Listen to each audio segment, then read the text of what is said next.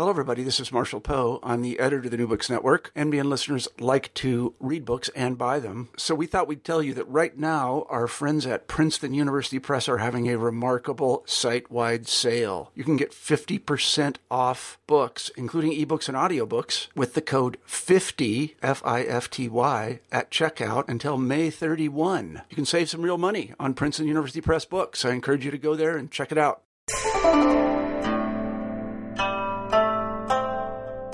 Hi, I'm Carla Nappi, and this is New Books in East Asian Studies. Welcome and thanks for joining us. I just spoke with Joshua Fogel about his great new book, Japanese Historiography and the Gold Seal of 57 CE, Relic, Text, Object, Fake. This came out in 2013 with Brill Publishers. On the surface, this is a story of a seal. It's a gold seal. It was purportedly uncovered in the 18th century, and it was supposedly from 57 CE, and you'll hear details about it in the course of the conversation. And it is about scholarship surrounding the seal, and it's about this artifact, but it's also about much, much more than that. This is a book that takes the seal as an exemplar, as a touchstone for thinking about and taking us through what Fogel describes as transformations in the evidentiary framework, the historiographical frame and texture, the ways that it has looked to do history over more than 200 years of time in the scholarship of Japan and about Japan. So it's a story that is just as much about transformations in what it has meant to tell a story about the past as it is a story about the seal itself. And because of that, it's important and relevant to much, much more than just the field of East Asian studies, although it's undoubtedly important for our field as well. Now, over the course of the conversation, you'll hear us talk about the important moments of transformation that Fogel identifies in the course of the book. I also want to emphasize here, we briefly talk about it in the course of the interview, but it really deserves emphasis, that he's translated and included as appendices a bunch of the sort of foundational essays that he describes as really kind of game-changing in the course of the book. And these are really important resources as we move forward for historians and also just for readers who want a flavor of the texture and the kind of taste of the nature of the argument that he's describing. So it's a really impressive book. It's got beautiful pictures as well, as you'll hear about a little bit at the end of our conversation. And it was a pleasure to talk with Josh about it. So I hope you enjoy the book, and I hope you enjoy the conversation. We're here today to talk with Joshua Fogel about his new book, Japanese Historiography and the Gold Seal of 57 CE, Relic, Text, Object, Fake. Welcome to New Books in East Asian Studies, Josh, and thanks very, very much for making the time to talk with me today. Thank you, Carla. Okay. So can you start us off by saying a little bit about yourself and your background, and specifically, how did you come to the field of history of Japan, or really, as we're going to sure get into when we talk about the book, this is really the history of Japan and integrating some elements of the history of China as well. So what brought you to the field? Well, actually, I'm a card-carrying Chinese historian, but I'm old enough so that when I first got interested in China in 1969, 1970, Americans were not allowed to go to China, but unless your name was Edgar Snow, it was or William Hinton.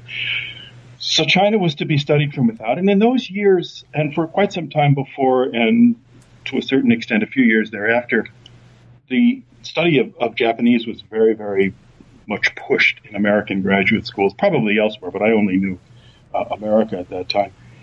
So I did a lot of Japanese in graduate school, in addition to Chinese. And then, of course, couldn't go to China, so I ended up going to Japan, but working on a topic at the time on Japanese historian of China, Naito Kona, who was the subject of my dissertation and then my first real book.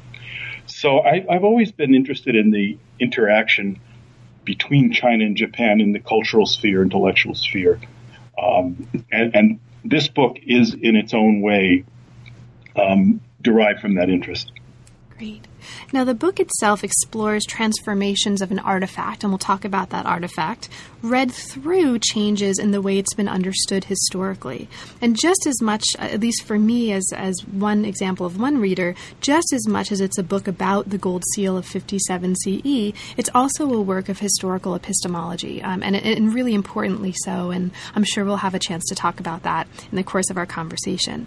So how did you come to this particular topic? Can you situate the book within the broader trajectory of the kinds of things that you've been working on? Yes, sure.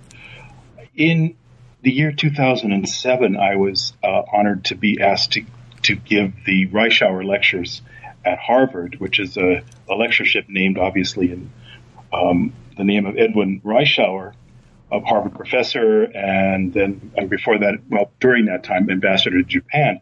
And because Reischauer had a background in China and in fact in Korea as well, the lectures were supposed to encompass China and Japan together. And over the years that they've been given at Harvard, they've, to varying degrees, have dealt with China and Japan interactions. And several of the faculty members at Harvard informally kind of sidled up to me and said, Josh, what we'd really like, and they're both social scientists, what we'd really like is a full history of Chinese-Japanese relations. It would really be useful. Rod McFarquhar and Ezra Fogel, for social scientists for whom history began 3 or 4 days ago, and they really want someone else to do all this work. I took it positively because I love this stuff, and decided, they both, by the way, when I reminded them years later that they were the inspiration for the first of those 3 lectures, they both denied having ever asked me to do it. But it doesn't matter.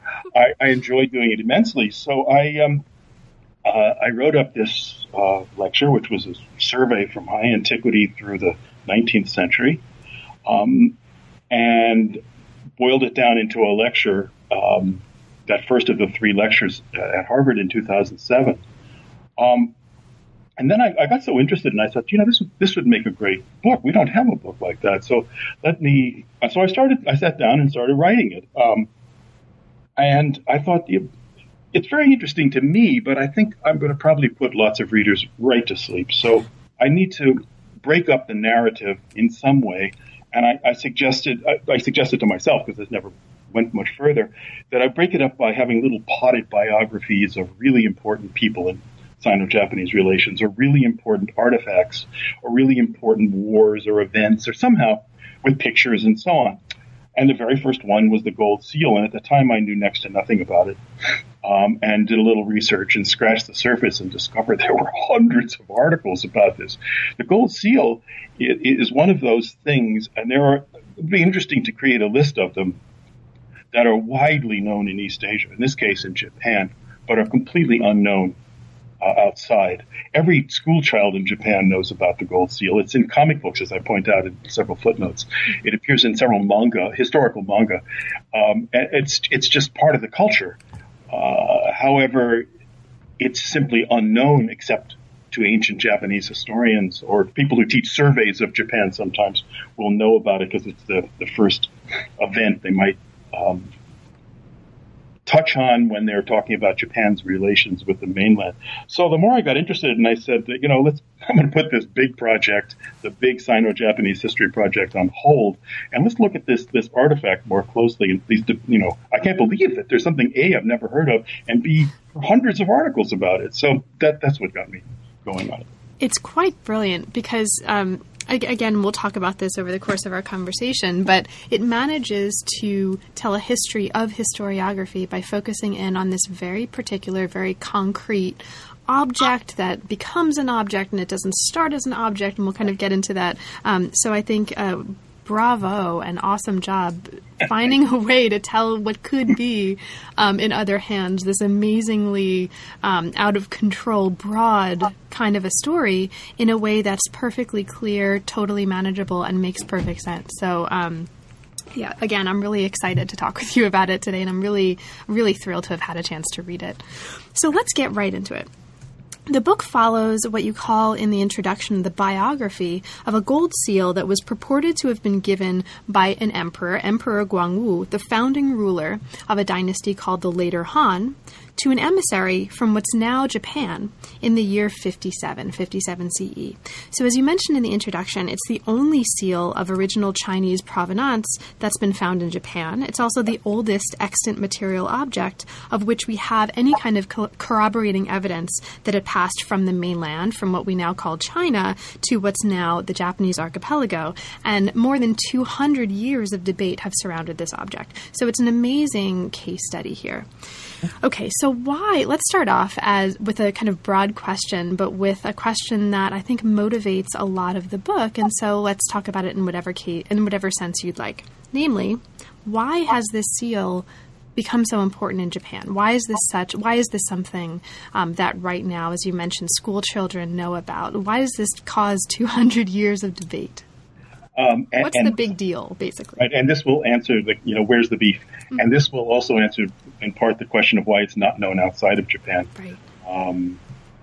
I think, and I argue this in the book, even though the gold seal itself goes through a number of transformations, that is from the perspective of Japanese scholars and interested lay people who have approached it, it goes through a number of transformations in what it signifies throughout. It is tied in some meaningful way, and that changes, to Japanese identity, what we would now call Japanese identity. This identity, of course, is an obsession of our own time. But I think whatever language they may have used in different times, it's tied into because the inscription on the seal and the rank of the seal within the hierarchy of seals and inscriptions and cords that are attached to seals, et cetera, et cetera. These are some of the great details. I took a little self-taught knowledge on. Anyway, because it places Japan in a subordinate position to the mainland, that requires a certain amount of explanation. And right off the bat, the very first and really quite brilliant essay by not the guy who discovered it, a farmer discovered the gold seal in 1784 when he was working on an irrigation ditch. But the scholar that was called in to say what this little piece of gold was all about, he immediately saw this. He knew what it was immediately because he knew from the inscription where it was mentioned in one place in the entire Chinese corpus of historical records where it was mentioned, and so, being a good Neo-Confucian, he thought this was a wonderful event. He called it an auspicious event in the history of Japan. Namely, here was an artifact that proved that Japan's relationship with the mainland, which he was perfectly willing to admit was culturally superior to Japan, went back, in his day, 1,700 plus years. Now, that was fine for Neo-Confucians, for whom the fount of culture was on the mainland someplace and had then spread to other places, including Japan. But it was not okay for nativist scholars who did not buy that at all. And so their option was either to ignore it, which is very, very hard to do, or to somehow try to debunk its importance. You couldn't ignore it. What's interesting is that it takes almost 60 years before anyone comes along and says that it's an outright fake. A nativist scholar who does that. But in the first 15, 20 years, I don't have the exact numbers, but something like that, there were several dozen essays written about this. And the nativist scholars jumped in with both feet to make all sorts of claims based on thin air, most of it, because you only have 5 characters there on the seal. There's not a lot of evidence, and it's mentioned very briefly in the history of the later Han Dynasty, as you just mentioned, Carla. Mm-hmm. So you have to try to place it in some sort of historical context, which relies a great deal on your imagination. This was before the era of massive archaeological digs in Japan, so there was none of that kind of corroborating evidence around. But all sorts of fascinating essays are written about it, trying to say, oh, it was from this is a minor state. It doesn't represent all of Japan. It just went to China and claimed that it represented the entire archipelago. This was definitely not the kingdom of Wa. It was their imposters, their rebels, all sorts of fascinating and again, completely unprovable theses were put out there by the nativist scholars in opposition to the Neo-Confucians. Neo-Confucians kind of drop off the stage very quickly. They're there, but the first generation of scholars, the nativists come up with a different reading for the inscription. How the inscription is read is very important, and their reading places it in a very localized. It's the nativist reading, very localized kingdom or statelet. I called it. These are states that would. Would make Rhode Island seem like a continent, and they claimed that this state then somehow was either understood to represent all of Japan or represented itself as all of Japan. In any event, this debate goes back and forth, and so. But as I say, it's quite interesting that no one for 50 or 60 years, and I'm not sure why. Claimed that it was just a fake. And that would deal with it quite quickly. It's just a fake. All right, if it's just a fake. But the problem is that maybe I do have an idea. The problem is if you're going to say it's a fake, it's an awfully expensive thing to fake. Where are you going to find pure gold and someone who can carve pure gold? And when I look at it, or when most scholars look at it now, it looks nice to me. It looks like a well done thing. But there were lots of seal specialists in Japan and, of course, elsewhere in East Asia, and they could tell if it was carved a long time ago and how they carved. There's different ways you can carve straight into it or in an angle, and if you did that wrong, it would be immediately seen as fake. So it probably – and by the way, that first essay is not one of the strongest pieces of scholarship in the world. I translated it as an appendix to the book because I thought it was a unique piece. And it wasn't published until 60 years or 50 or 60 years after it was written. So it had no real impact in its own time. So anyway, that's the long answer to your question about why is this little block of gold so productive in terms of scholarship? Why did the Japanese care so much about it? I think it's because being the first object, as you just said, Carla, and being the first object inscribed with Chinese characters. That's what this first scholar, Kame Nanmei is his name. It is the arrival in Japan of culture itself, right. In the sense that culture and writing are the same phenomenon. Right. And no, I think this is great. It gets us right into the core of the issue. So for listeners who aren't familiar with the seal, this is a seal that is gold. It's inscribed with 5 Chinese graphs.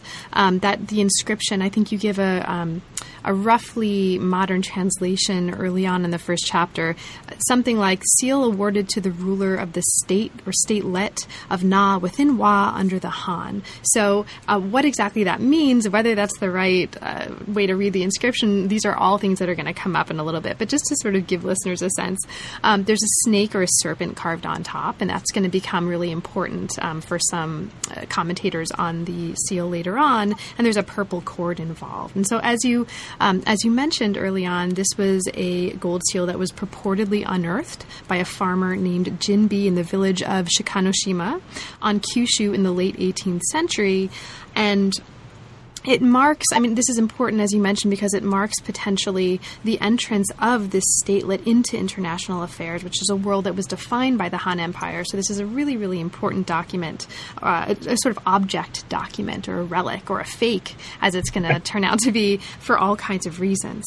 Now, you just mentioned, and just to set out for listeners, the book, one of the things that the book is going to do is use the case of the seal to show the ways that grounds of scholarly debate transform over time, as does the nature, as part of these transformations, of what is considered to be evidence. And so one of the contributions that the book makes, among many others, is that some of these major moments in these transformations of what it looks like to do history, what counts as evidence, are marked by really important as construed in different ways, landmark essays. And you include appendices, as you alluded to before, that consist of translations of some of the most important of these those essays, each marking an era in the history and historiography of the seal. So we'll talk about those eras in just a moment.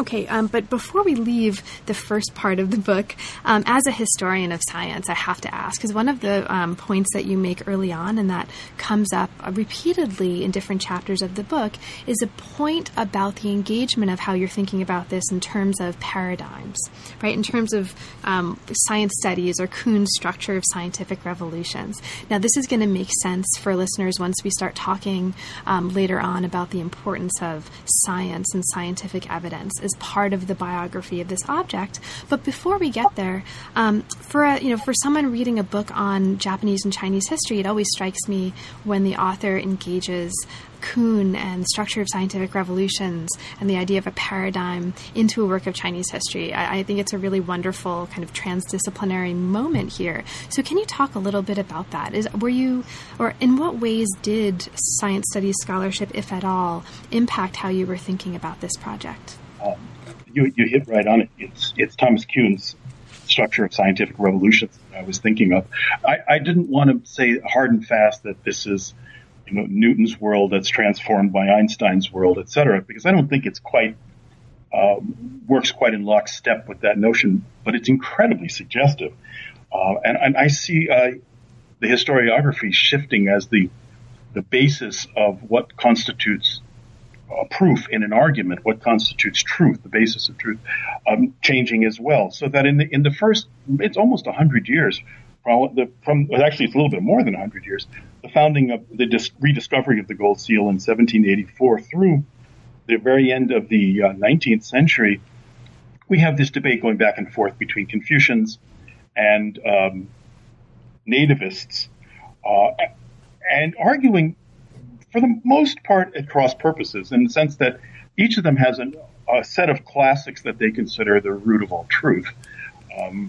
And it's sort of like when Darwinians and creationists argue. They're not really arguing with each other, because they have different concepts of what constitutes truth. So that for the Confucians, it's the Confucian classics, and for the nativists, it's the ancient Shinto classics. And those are the ones they refer to, and those are it's almost as if it's not mentioned, for instance, for the nativists, if the gold seal is not mentioned, as it isn't, in the Nihon Shoki, the ancient history of Japan, then it can't have existed in the time or been of any importance if it was ignored. And when this argument is thrown out, Confucians will say it's not mentioned because the Nihon Shoki was written 7 centuries later, and at the time of the gold seal, the Japanese had no written language, so it was very hard for them to write about it. These kinds of arguments go back and forth. But in the Meiji period, as most students and scholars know, things began to shift in Japan, as everything began to shift in Japan. And historical studies was no exception to that. It was heavily influenced by Germanic, Central European modes of scholarship, philology, phonology. All of these disciplines come in with like gangbusters. And at this point, the gold seal is now no longer invested with any kind of, what should we call it, quasi-religious almost, or what I refer to in the book as a relic. It no longer has that resonance any longer. Now it's begun to be seen as a kind of text. And a great scholar at the end of the 19th century named Miyake Yonekichi approaches it using all the best knowledge that he has at his fingertips in primarily phonology and historical philology, and reconstructs what the inscription must have meant at the time. Mm-hmm. He makes the interesting argument that, and to us it's almost natural, but at the time it must have been relatively new, that Chinese and Japanese did not read those characters the same way in the first century as they read them in the 18th or 19th century. That characters change, there are regional dialects both in China and in Japan.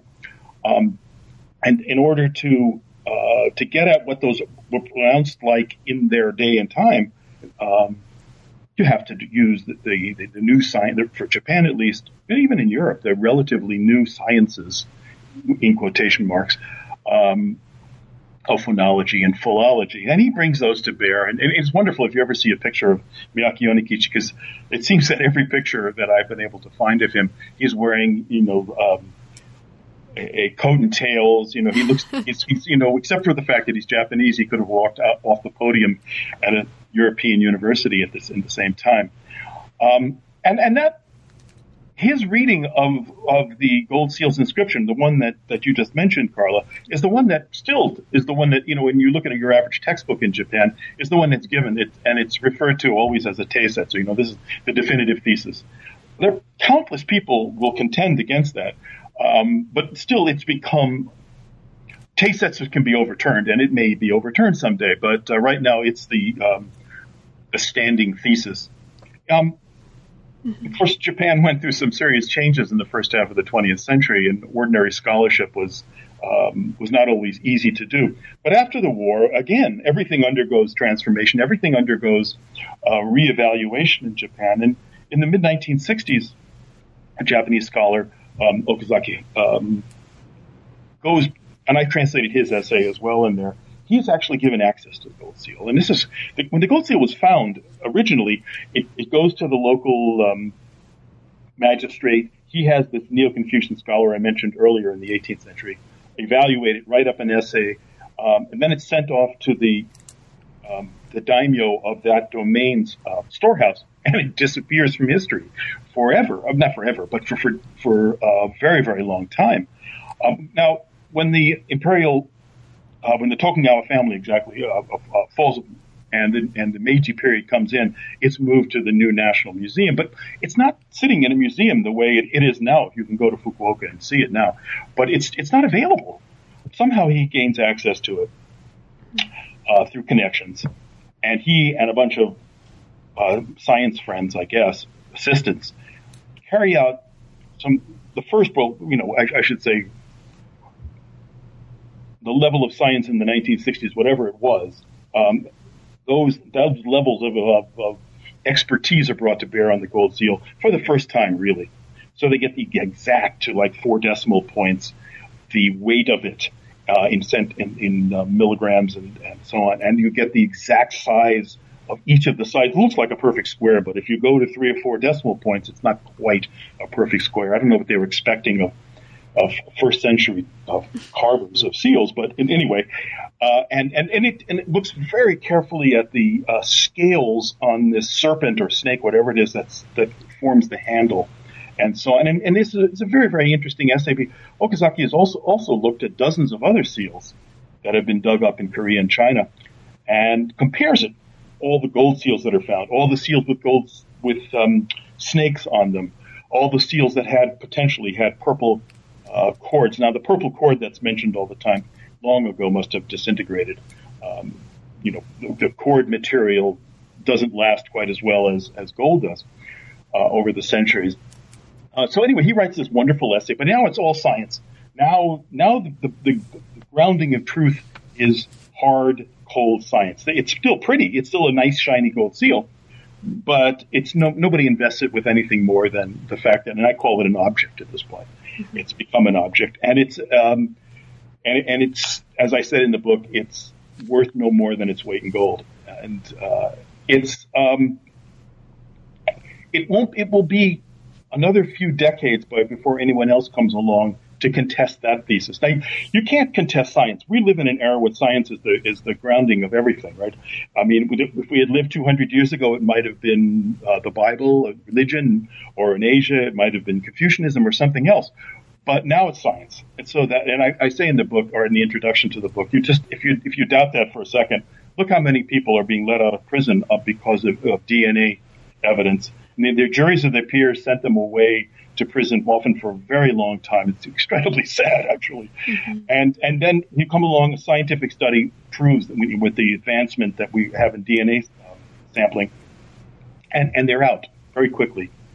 There are similar kinds of things. Science is now the ground. So what's the choice if we haven't moved beyond that? There's I think very few of us, other than hardline postmodernists, beyond that, to the next stage.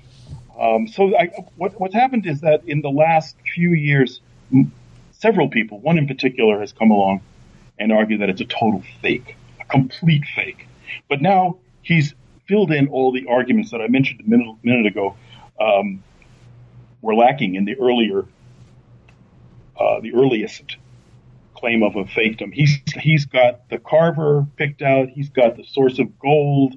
He's got all sorts of things. Now, needless to say, when this guy Miura Suzuki is his name, when Miura came along, he's a professor. He's not some crackpot. He may be a crackpot, I don't know, but he is also a professor. He published this book about 5 years ago, and it raised quite a stir all over Asia, China too, Taiwan too, and it led to all kinds of magazine interviews and debates and so on. So the gold seal doesn't go away. It's there, and that's where we stand now.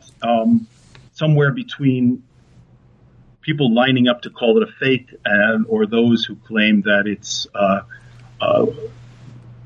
by hard scientific evidence demonstrates that it's the real thing. We have had quite a bit more sophisticated scientific analyses of the gold seal based on the 50 years or 45 years since Okazaki had access to it.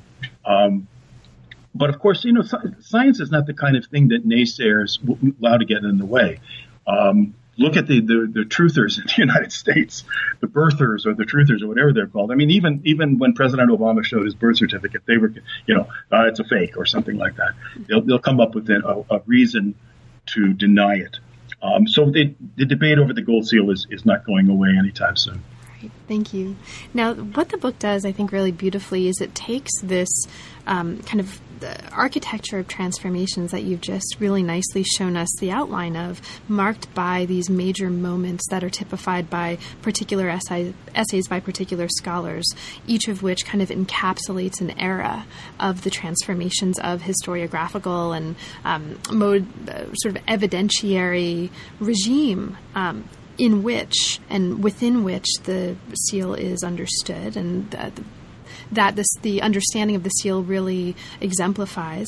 And it gives us this really rich account, taking us through in detail the biography of these transformations. And so these transformations being alluded to frequently, occasionally in the language of paradigms and Kuhn, and again, the kind of science studies approach that I think is really beautiful here. So we won't have time to talk about all of the detail regarding all of the eras. But that's what I hope listeners will find the book and get the book and read for that, because again, it's extraordinarily rich. But let's talk about some of these landmarks as a way of understanding what are some of the most important changes in terms of a history of evidence here that you give us so beautifully. So you've mentioned already this Neo-Confucian scholar who really launches the debate. This is the figure who typifies Era 1, Kame Nanmei, and he lived from 1743 to 1814. So he's got a really important position in the domain's educational system at that point. And he puts forth this argument about the seal that is in terms that, as you mentioned a little bit later on, nativists take issue with. So what are the most important elements of Kame Nanmei's argument and the ways that he's thinking about evidence that we and the listeners need to know in order to understand by the end of the story how he then resurfaces as the kind of main figure in this conspiracy theory once the object becomes a fake? So what are the most important elements, basically, of his argument that ground the architecture of the story? Yeah, I should say that reading Kame Nanmei's essay, it's not that long, it's only about 14 or 15 pages. And unlike everything else he wrote this in literary Japanese, he wrote everything else in Chinese. And reading this essay was, it had to have been the most brilliant thing I'd ever read at the time. I brought tears to my eyes. This doesn't happen very often. Reading literary Japanese, you got 14 dictionaries in front of you, and you're constantly going back and forth, and yet he seems to have anticipated every possible counter argument and dealt with it by he wrote in a familiar Confucian style of what Chinese call wenda, this question and answer. Except he wrote the questions too, of course, so he knew the answers he was going to write, but sometimes the questions seem like, oh my God, how is he ever going to answer that question? It's such a difficult question. And then you have to pinch yourself and remind yourself that he wrote the question too, so he's got to have the answer. But it makes the essay seem that much more brilliant. And you have to realize he wrote this in 3 weeks.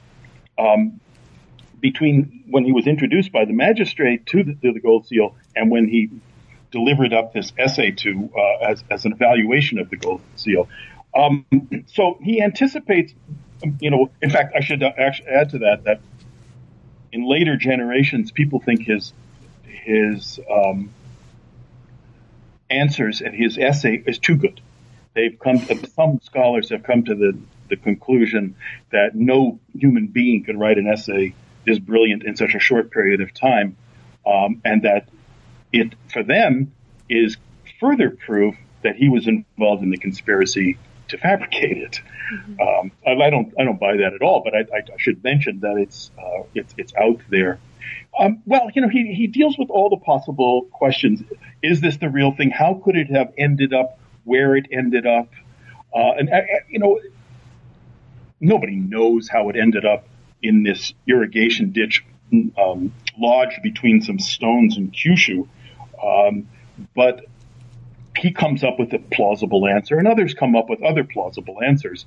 Why is it important that there's writing on it?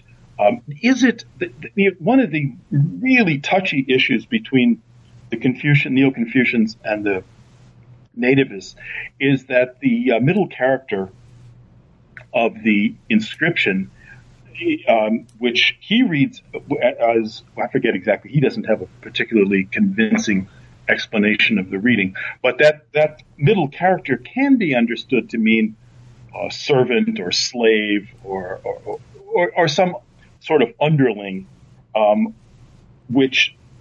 is in service to the Han Dynasty who gives this. Now, of course, no one has yet questioned him on this when he writes this up, but he says, no, don't worry. It's just there as a space filler for, I forget what I think he thinks it's the genitive particle no. It's similar than no in Japanese. But he anticipates that the nativists are going to be really bothered by this, and it's going to force them to either deny its verisimilitude or they're going to have apoplexy. So he comes up with this explanation even before anyone. And it's funny because his explanation is quite good. It's not the one that will win the day, but it's not bad, all things considered. But that won't stop anybody from bringing it up over and over and over again. And that's true of his other arguments, too. It's as if they didn't read his essay. I mean, it's not exactly unknown in the world of scholarship that people don't listen to each other when they talk. But it's quite interesting to see. And it's also, you have to remember that this is not a time when you could go to your computer and send your essay off to 2,000 people in 2 seconds. Not only was communication limited by, people walking and carrying the mails from place to place, but there was also very strict regulations about travel in Japan at this time. Nonetheless, word gets out. Somehow word gets out through personal connections. And then this essay has to be copied. You can't take it over to your local Kinko's and make 400 copies either. So people have to copy it out by hand, and they do. And it then spreads and the arguments get out there. But still, many people seem to have missed the last memo, and so they'll bring back repeatedly arguments that he's dealt with rather well. I mean, not everything, like as I just said, his reading of his interpretation of how we should understand rather than reading the inscription, nobody buys that. That disappears as quickly as it's suggested. But the other arguments are pretty interesting, and most of them fall by the wayside. People ignore them if they want to deny the gold seal its place of importance. They have to ignore those arguments, and they're very good at doing that. So this is really the first era in the interpretation of the seal, and as you mention in this part of the book, the period is really exemplified by debate over between Neo-Confucians, as evidenced by Kame Nanmei, and nativists over issues of Japanese identity. Now, in this debate, both camps are relying, as I think you've mentioned just a little bit ago, on belief in the authority of classic texts. They may be different classic texts, but that's still the ground for the evidentiary basis of this debate, which brings us to the Second Era. Now, this is an era which sees a transformation of this, and the transformation of the seal from a relic then into another form, in which in the wake, as you describe it here, of Western influences of various types, with, Western I have in scare quotes as we do, a reliance on philology and historical phonology really replaces these earlier approaches. And the sort of grounding of evidence also changes quite importantly. So do you want to talk about this Second Era? What do we need to know about this then to understand the transformation that's going to happen after? I touched on this a moment ago. Mm-hmm. I think when we get into the Middle Meiji years, it's no longer, you can't, say, and it says in the Nihon Shoki ... QED. Mm-hmm. You can't, Confucius says, end of discussion. It doesn't work that way anymore. Now you have to do something more familiar, at least to Western scholars, and that is you have to show that there's some textual evidence, or that there is a way to understand something philologically, meaning the use of language as the basis of proof of truth somehow. And in this period, after a long time of trying to figure out what for instance, the inscription should be read in Japanese, in other words, interpreted. This is the period when Miyake Yonikichi comes along and says, now let's take each of the characters apart and look at them very closely, and let's try to figure out, in its time and place, how.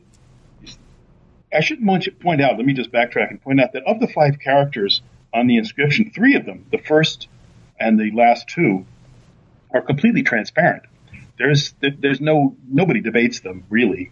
It's the second and the third characters that are the troubling ones, and he comes along with this explanation based on history, based on language, based on how they would have been pronounced.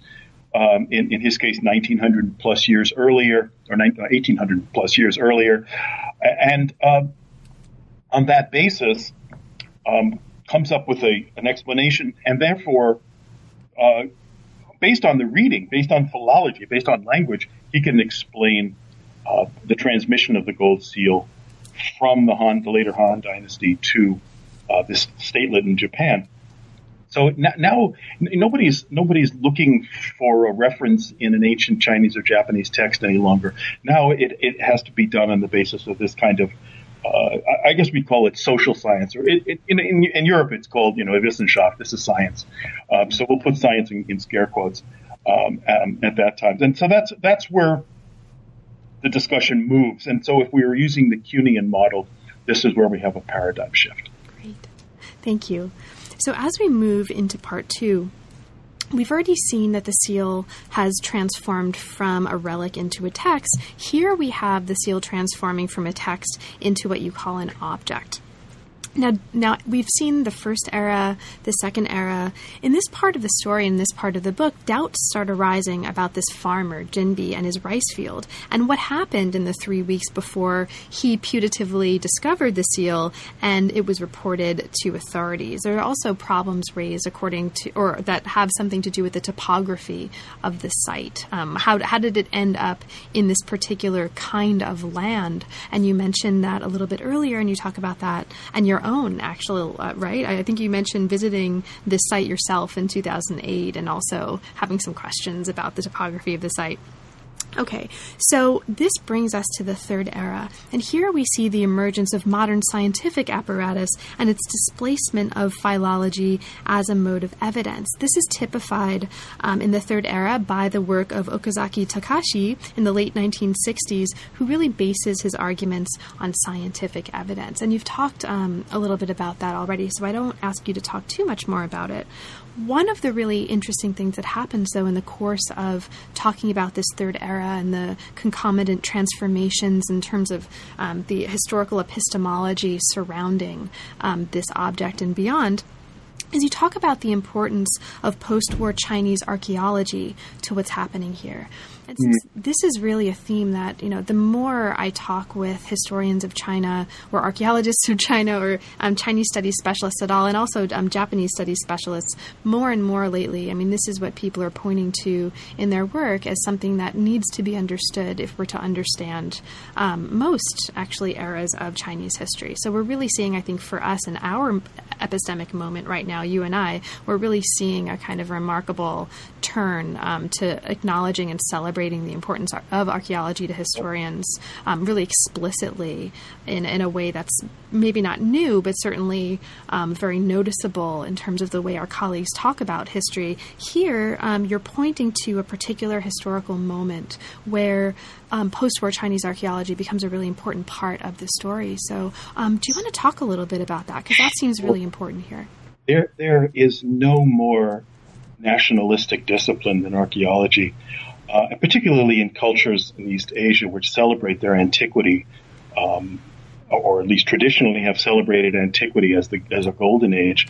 So when the People's Republic has, even when it was very poor, poured tons of money into archaeological digs, and came up.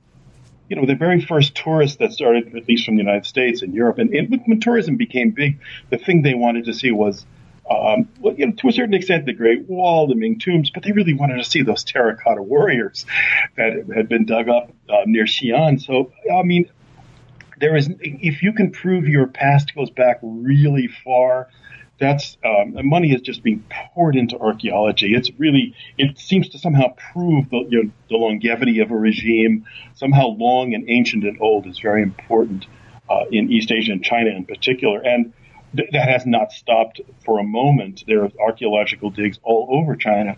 The problem, of course, with China is that as soon as you make a statement about archaeology, and I know this only from the limited area of seals that have been dug up, someone will disprove it the next week. All you have to do is stick your hand in the ground and you find something that disproves the previous theory. It's very dangerous as a result to make arguments like this never happened or that couldn't have existed because, literally within a few years, a Chinese archaeologist or somebody on a team is going to find something to disprove you. And this has happened repeatedly with the gold seal, where you have these very, very brilliant scholars in China or later in Japan who will make claims like, well, this doesn't fit into the Han system of seals from what we know. And therefore, it's very doubtful. And then, within a generation, hundreds of seals are dug up, and our whole idea of the system of seals has gone through many changes, but we'll go through a change, and then all of a sudden it does fit somehow into it. So archaeology is a hugely important field into which, and it's in Japan as well, by the way. There's archaeological digs all over Japan as well that are going on all the time. So there's no way to underestimate the importance of this. I'll give you just one funny example. There's in the book I talk about several seals, golden seals, with that are roughly contemporaneous with the gold seal, and that are used to place it in its time and possibly in the foundry where it was made. And one of them was dug up outside the city of what is now Guangzhou, Canton. So when I was but at the time that it was made, this area around Guangzhou was part of a northern Vietnamese kingdom. And so when I was giving the very first talk I gave on this, was in Australia of all places, I mentioned that it was, this kingdom was founded by the second or third generation Chinese immigrant who had seceded from the Han Empire. He created his own little kingdom. And so I gave it its Vietnamese reading, and I said that this is probably probably best thought of, although, it's hard to impose national boundaries 2,000 years ago, but still, I did that. Anyway, one of a young woman in the audience said to me, she was a graduate student at the University of Sydney, I think. I'm from Guangzhou, and I know that is a Chinese object there. This was not my gold seal; it was another gold seal. I said, well, that's possible, but I think imposing names that are important now on times long ago when, even the concept of China was very different. Anyway, no, she cut me off. No, it's a Chinese object.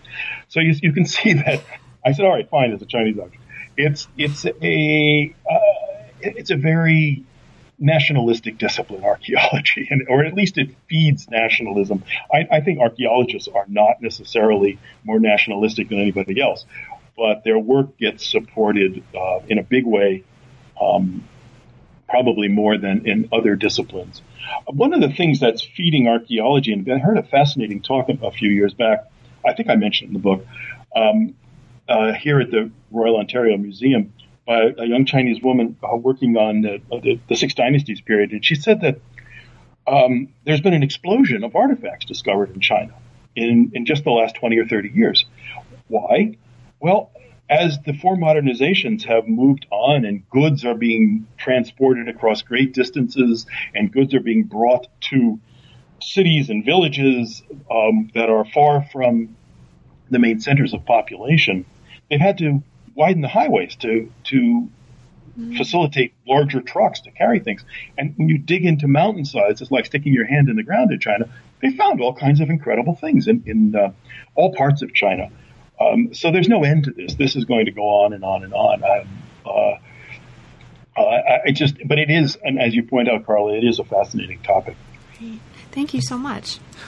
So as we move into the kind of last era that you describe here and then beyond, we move from the seal as an object to a seal as a possible fake. And you bring us into the fourth era here with Miura Sukeyuki, who you've already talked about a little bit.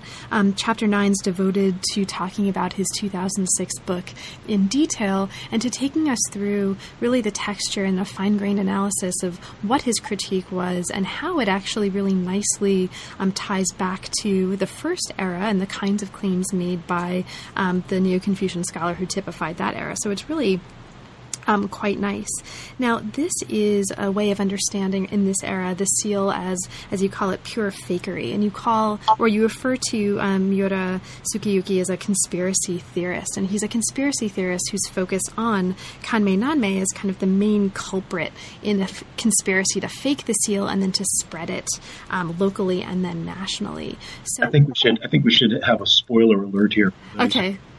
Right. Okay. Sorry. Yes. So listeners will have to read that chapter in order to figure out exactly what's going on there. But so I guess without totally spoiling the surprise, is there anything in particular about this era and about this way of not for the first time trying to claim that the seal was a fake, but certainly in a new way claiming that the seal is a fake and grounding it in a new kind of evidentiary base? What are some of the most important elements of that without giving anything away that you don't want to give it away for listeners? That's, of course, the hardest thing to say because we live in this era now. Right. Yeah, we have no distance from it. But, if I were to be asked, as you just did, I think part of it is now that at least we like to think that the sky's the limit. We can criticize anything. We're open. All things, nothing is holy any longer. So, you can, the gold seal is not, it may have once had resonated with some sort of importance. He's now attempting to show this guy, Professor Miura, that it's a total fake. And he, as I said a moment ago, he is a bona fide scholar who has written other books where he's tried to show other things of medieval and ancient Japanese literature, tried to show certain chapters of other Japanese texts are fakes. Mm-hmm. So this is, somebody once asked me what I thought his primary interest in doing this was, and I think maybe it's his bank account. But I think, this book that he wrote, which immediately was published in paperback, will sell more than almost any other book on this subject.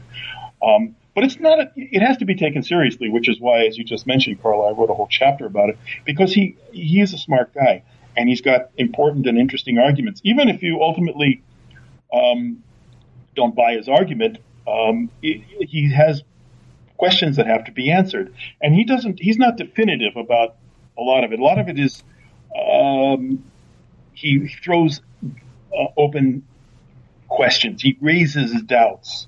Now, this is a tack that conspiracy theorists use all the time, namely, they raise a bunch of doubts without connecting them, and then they go, see, that sort of,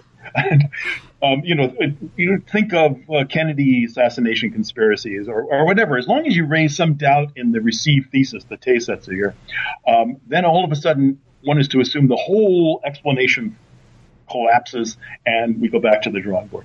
No, he's not that. He's not like that, but he does do that a number of times where he'll just raise a large number of doubts. But as I said before, he's better than that because he also he has to come up with an explanation for how it could have been faked. It's no mean feat, as I said before, how this could have been faked in the early 1780s. And he does a reasonable job of that. There are those who have come along and have been very critical of him, of course, but nonetheless, he is someone that has to be dealt with. In my chapter, I try to take each of his points that I think are important one by one. Those that I think, he scores points on, I mentioned, and where I think his argument is a bit shoddy, I also mention it. But I think he deserves to be treated with evenly, fair hand. He's not a nut who's he's not Donald Trump here, who's just come up with a wild thesis about. He's a serious scholar.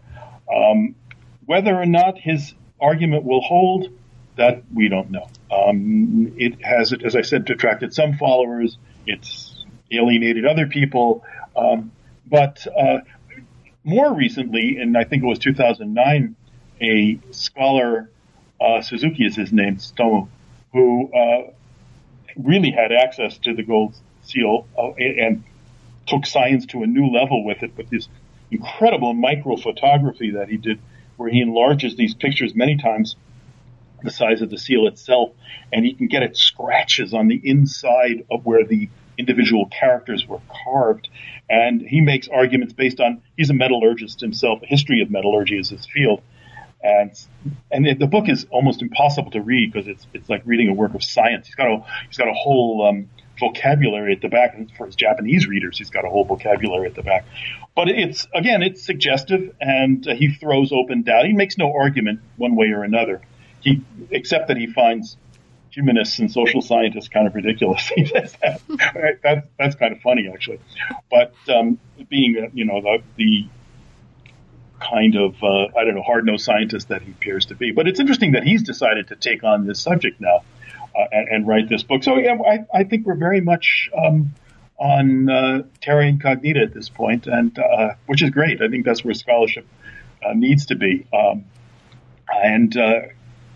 From here, I don't know. As I say in the book, this last stage, which I've called the one of the object, the gold seal as a fake, it's unclear whether this is going to sustain itself. I just don't know. But come back to this in 50 or 60 years, and I'll be a little too old at that point. It's just we're just in the midst of it, and it's hard to gain any perspective on what you're in the midst of.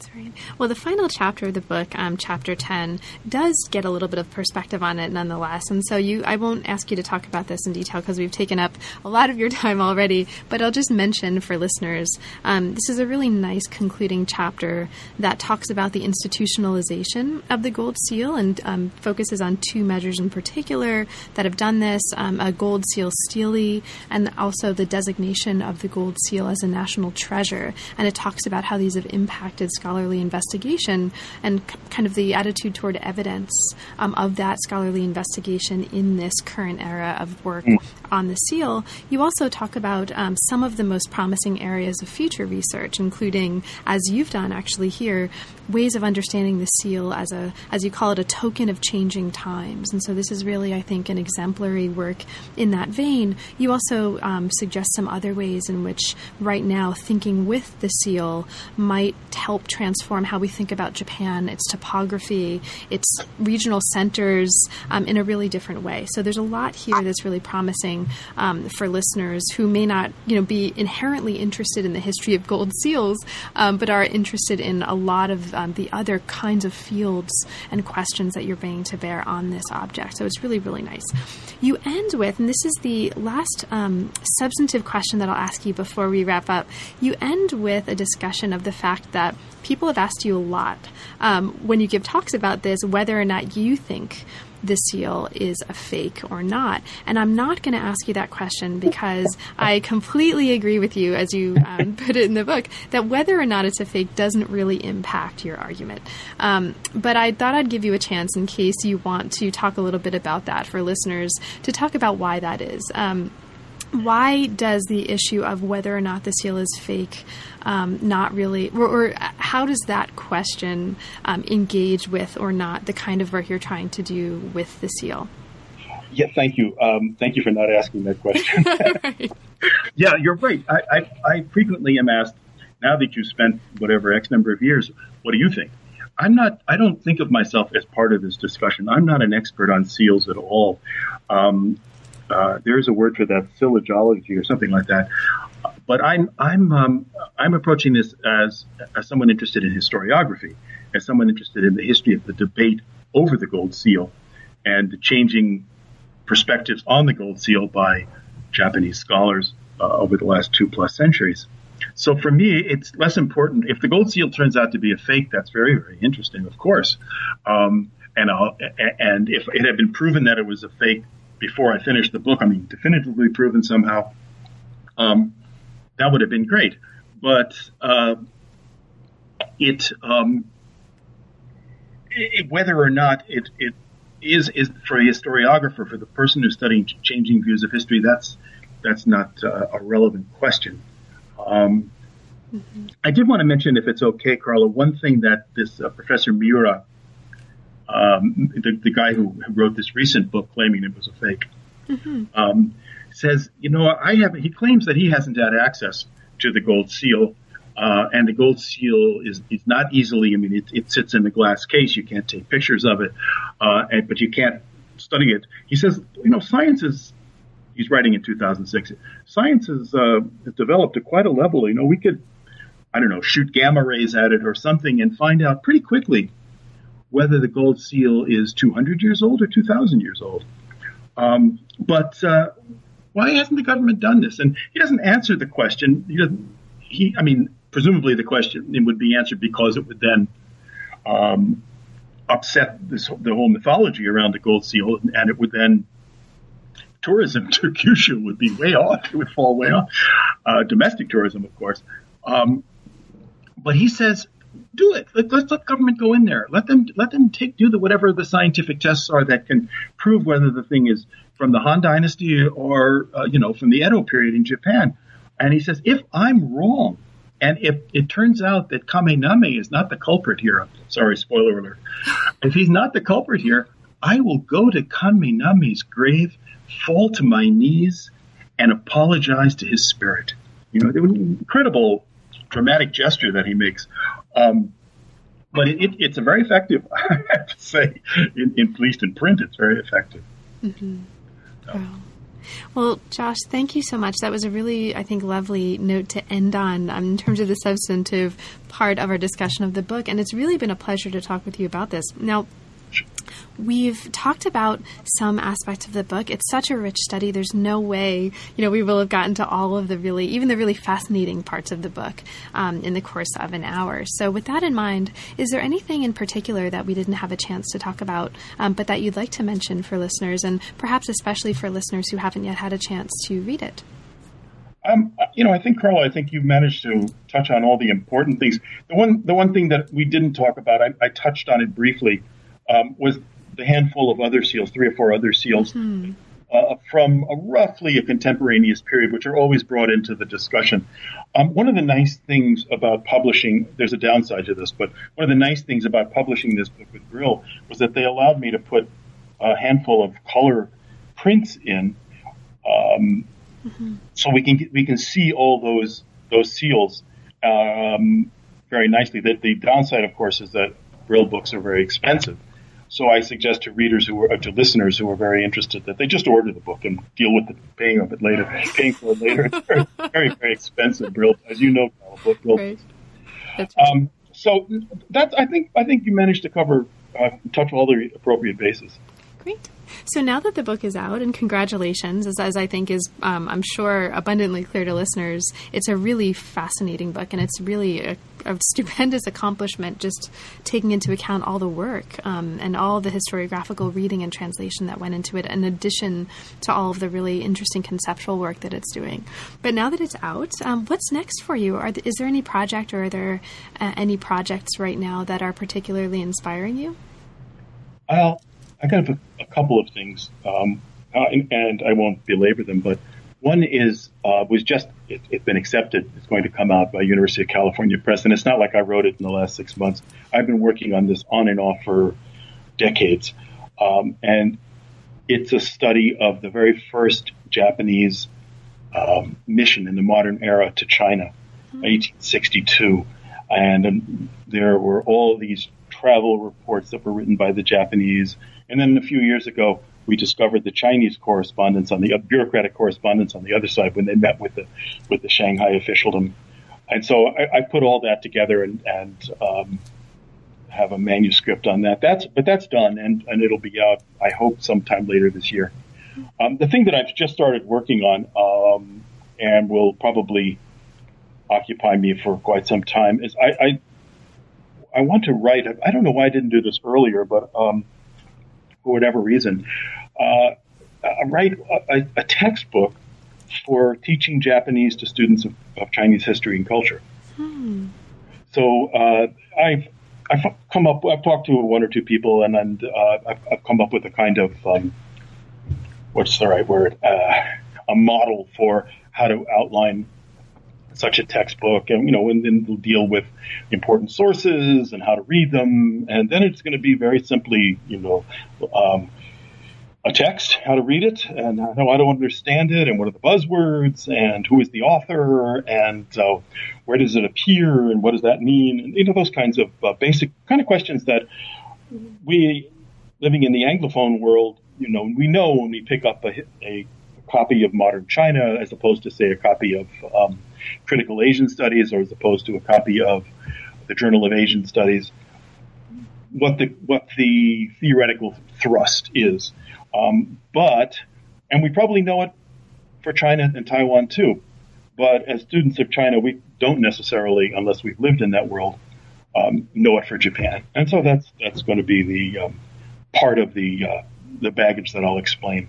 And then it's very simple, not very simply, but very point by point, all of the vocabulary and how to understand it and how to read sentences and basic stuff for students who've had elementary, maybe 2 years of Japanese. It'll be the next step. Great. Well, that sounds completely fabulous, and I want to copy immediately, as does the first project. So let's keep in touch, and I'll look forward to talking with you in future months or years about either or both of those. And in the meantime, thanks so much. It's really been a pleasure, and thank you so much for making the time, Josh. Thank you. You've been listening to New Books in East Asian Studies. Thanks very much for joining us, and we'll see you next time.